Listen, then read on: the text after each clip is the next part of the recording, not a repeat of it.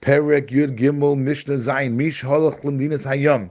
We're continuing with the rulings of Admon. The case over here is where someone owns a field in the middle of other fields, and the surrounding fields are owned by someone else. So the guy in the middle only owns his field plus a pathway that gets to his field that runs through one of the fields that surrounds his field. But what happened was he went overseas, he came back, and he can't remember where his pathway was. So what can he do? Someone went overseas and he owned a field in the middle, surrounded by fields owned by someone else, and he had a pathway. But he lost his pathway. He can't remember where the pathway was. Admon says, since he owned a pathway, so let him take the shortest one. Yelech baktzara. Let him walk to his field, baktzara, by the shortest route, because that's the minimum that he owned. Therefore, let him take that.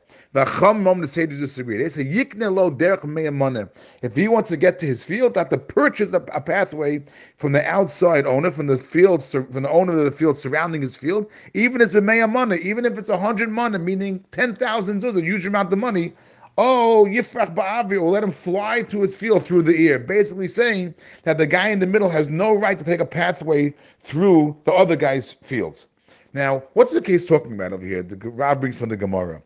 If the surrounding fields are owned by one owner, so then everyone agrees, even the sages agree, that the owner will have to allow the middle guy to be able to take the shortest pathway to get to his field.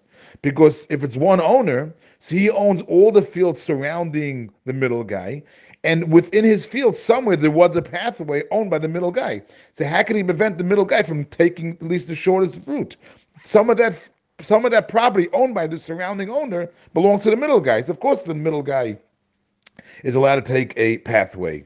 Even the Chum would agree.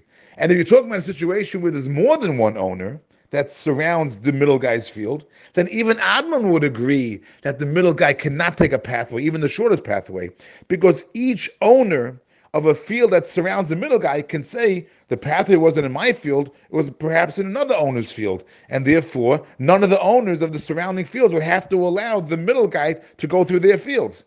So what's the case of the Mishnah talking about? If it's one owner or two owners, there want to be machlokas, Admon and the sages. So the Gemara explains, talking about a case where originally the fields surrounding the middle were owned by more than one person, but now they're owned by one person. So Admon says, right now they're owned by one person, so therefore this one person has somewhere in his fields that surround the middle field a pathway to the middle field. Therefore, he has to allow him at least to take the shortest pathway to get to the middle field. So he has to allow the middle guy to be able to get to his field. So what do the sages say? If it's one owner, what's the problem? But since before there was with one owner, he got it from multiple owners. It was first owned by multiple owners.